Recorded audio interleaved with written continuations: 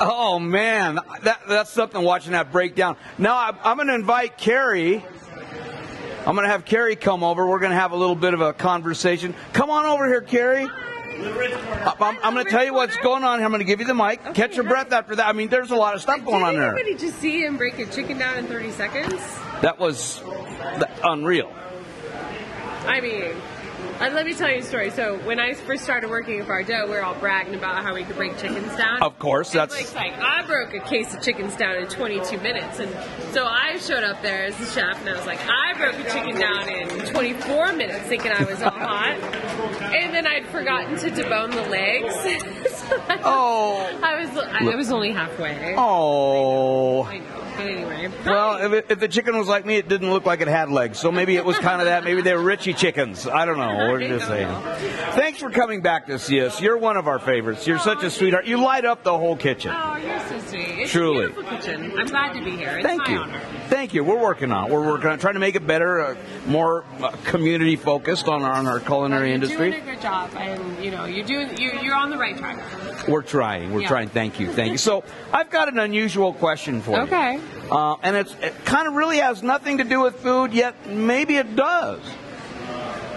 Is what jobs early on in your career, in your adulthood, did you do that you hated the job, but now, oh my gosh, I'm so glad I went through that muck, if you will. Oh, man, there's so many. Well, let me tell you a fun story of my first job ever.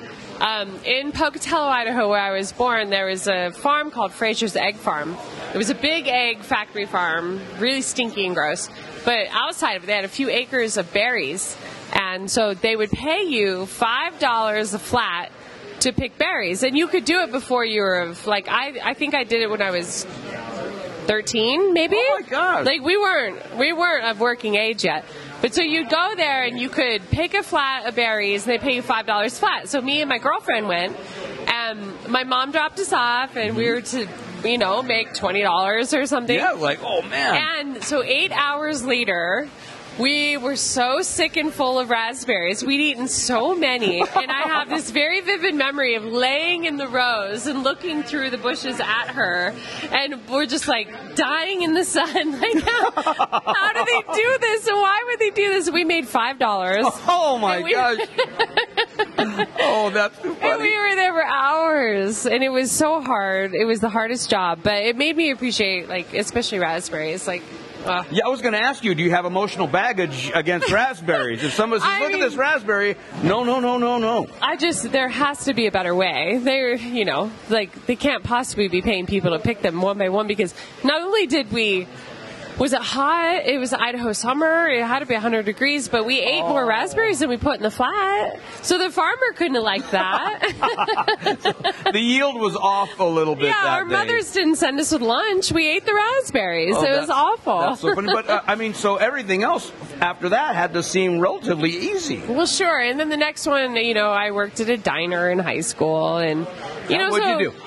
My first real job, I was a waitress, and I wore this horrible muumuu that was 2 times too big, and I had to wear nude tights and black sneakers, and it was a coffee shop, and back then you could smoke inside, and so it was a 24-hour coffee shop, so people would smoke cigarettes and drink coffee. We had a limit on refills. It was something like 18. At 18 cups, I had to charge you another $1 for another one. Cups? Oh my gosh! I know, it was a different time, but 18 cups. I would think a catheter would almost be needed. You think that you just needed, yeah. So you've been in this gig a long time. Yeah.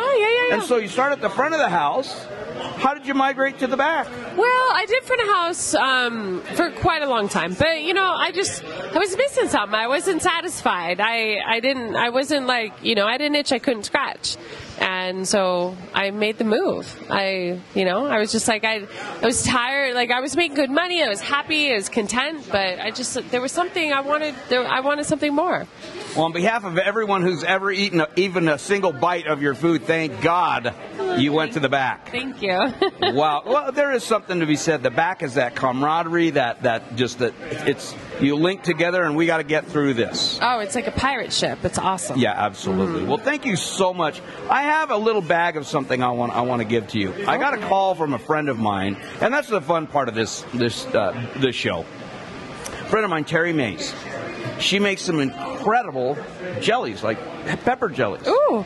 And I went to a food show, probably 4 years ago. And in that whole show, her jellies were the best thing I found in that show. I love that. And so I have them at home. I think we've even still got some here.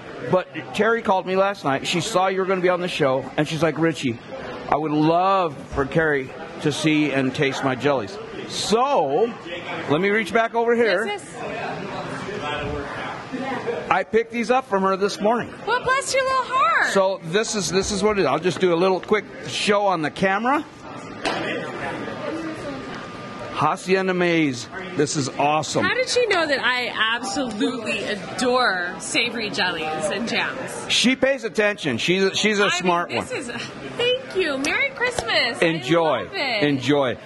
We're going to be back. Thank you so much. I got to have a mwah. Thank you. We'll be back. That was a great segment. That was so much fun.